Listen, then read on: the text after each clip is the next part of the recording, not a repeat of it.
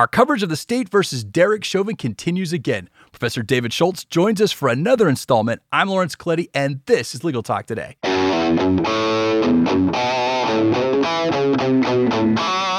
Welcome back, listeners. Thank you for being here with us. Today's a big day for the Derek Chauvin criminal trial, and we've got a lot to cover. But first, we need to thank our sponsor for supporting this program, Nota.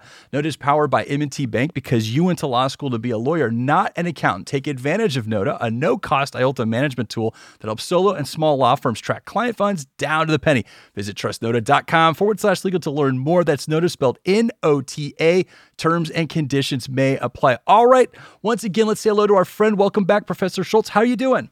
I'm doing great. How about you today? Busy. It's been a busy morning. You know, I spent the weekend catching up on a lot of this trial, the Derek Chauvin trial. And of course, today was the closing arguments. And so I tried to catch as much of that as I possibly could. But I know you've been real busy with that. But let's do this, Professor. Let's catch up. You know, you and I last talked on day 8. And since then, obviously, both sides have rested. But kind of give us a brief walkthrough and what we can expect in the next couple of days here.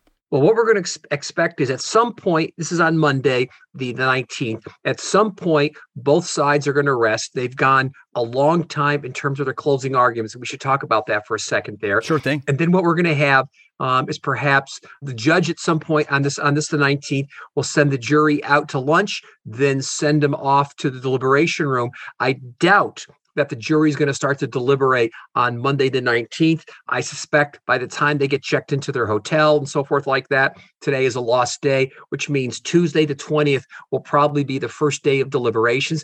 My estimate is they'll spend the entire day on Tuesday as a jury reviewing all the evidence. Perhaps as early as Wednesday, we might see the jury start to take votes. Now, that doesn't mean we're going to have verdicts that are going to be announced to the public, but I doubt we would see anything before Wednesday internally for the jury taking votes, which means maybe late Wednesday, but I'm still doubtful. I think we're looking at Thursday or Friday before, at the earliest, we get verdicts from the jury. Yeah, I definitely want to get into those closing arguments, but first I kind of want to catch up just on where we are in terms of how these cases have played out from the prosecution and defense. And so I think the timeline has been relatively well established, and you know what you take from that is going to be different based on a couple of things. It's going to be based differently on use of force and its reasonability and the medical cause of death. That seems to be the two major issues right now that are ultimately going to play out into whether or not there's a guilty verdict.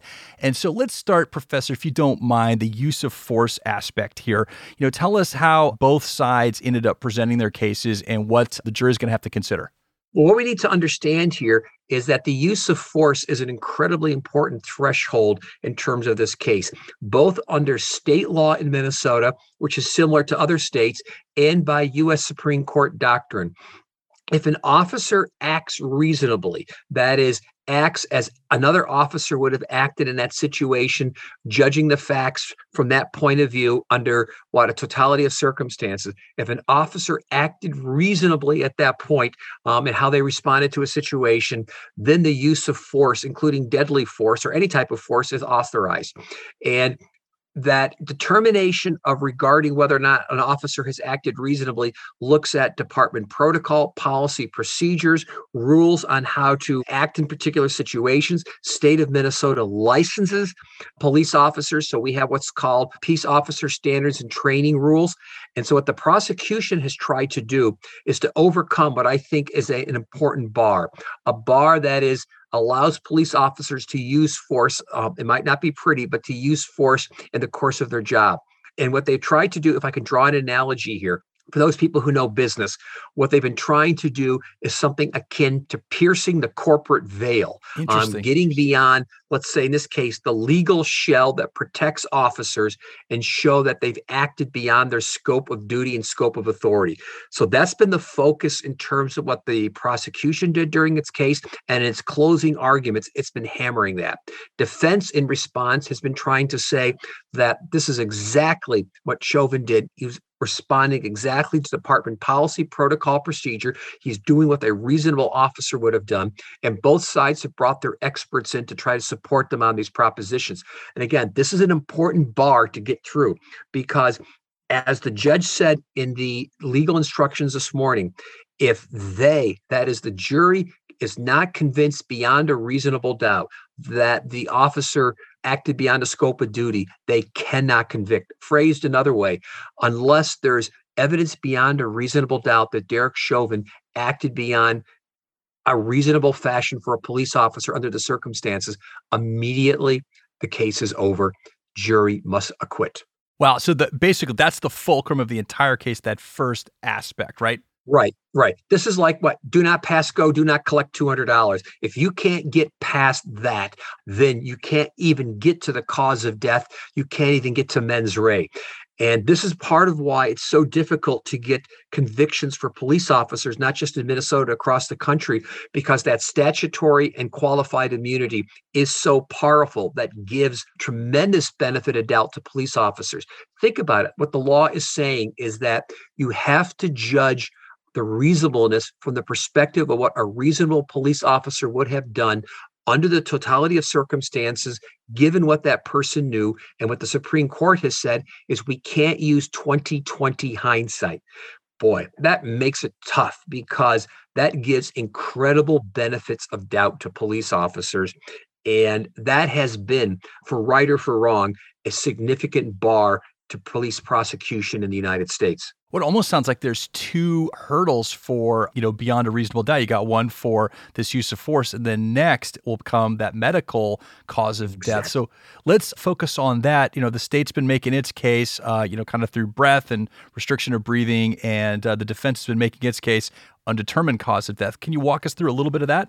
Sure. Now, what Minnesota law says for all three of the charges is that the first thing that you have to show is that Derek Chauvin's actions were substantially the cause of death of George Floyd. And again, that has to be shown beyond a reasonable doubt. And that's whether we're talking about second-degree murder, second-degree manslaughter, or third-degree murder. You have to show that his actions substantially caused the death of George Floyd. And on the one hand, what the prosecution wants to say is, you saw the video. Believe what your eyes are telling you. Look at the knee. Look at what was happening. Look at George Floyd saying, I can't breathe.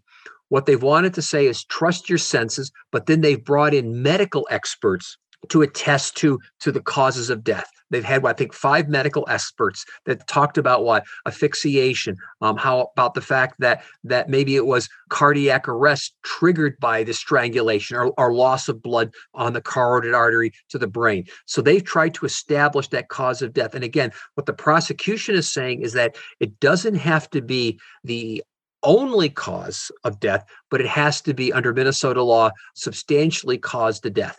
On the other hand, what the defense has tried to do is to bring in some experts that raise what? The reasonable doubt. Remember, defense doesn't have to prove anything. It merely has to raise reasonable doubt. And what they've said is that there are a variety of other things that could have caused his death or contributed to his death. For example, and they were recounting this in the closing arguments again, his body contained fentanyl. It contained meth. He was also at one point infected, I think they pointed out, with the coronavirus, COVID-19. But they've been stressing the possible drug overdose. They've been stressing a panic attack. I think at the last minute, although I think it was very unsuccessful, one of the defense experts, Robert Fowler, was trying to say maybe it was carbon monoxide poisoning that contributed to it. But at the end of the day, what they're going to say is that that George Floyd essentially was already dying, and specifically dying of a drug overdose. And what they're going to try to convince the jury of is the fact that the drug overdose, or the taking of the drugs, really was a more likely cause of the death of George Floyd. And therefore, Derek Chauvin's actions, A, were not only reasonable, given what a reasonable officer would do, that refers us back to the first hurdle, but 2, that his knee on George Floyd's neck was not the substantial George Floyd's death, but that instead there were other causes, again, drug overdose, that led to it. And so that's the crux of their argument, asserting the reasonableness of Derek Chauvin's activity, and B, trying to raise reasonable doubt about cause of death. And so think about it here. If I think of it like, I don't know, I used to run track in high school. It's like running like the hurdles. You have to get across one hurdle to get to the next one. There's been 2 hurdles here that you have to get across. The first one, the qualified immunity. The second one, cause of death. Okay, well, I've got a few questions about just my observations, and I want to get into some of the tactics used by the prosecution and defense that I wanted to run by you just to see what your observations were. So one of the things I noticed here was style. And so, like I said in our previous interviews, and I think these are some of the best attorneys I've seen in the business.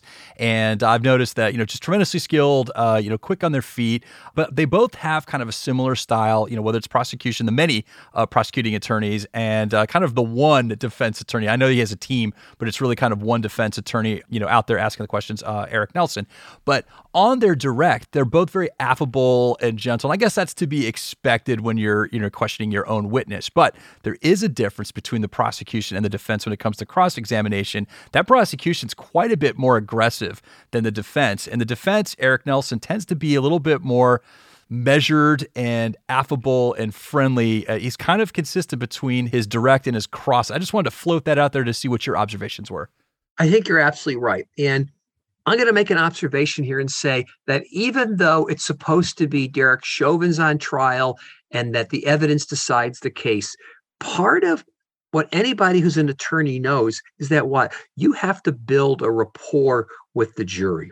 And if the jury likes you, that's really important. Although no one's supposed to vote and say, oh, I like Eric Nelson, therefore I'm going to vote to acquit. But for all of us, we know it influences how we think about things in the world if we like somebody.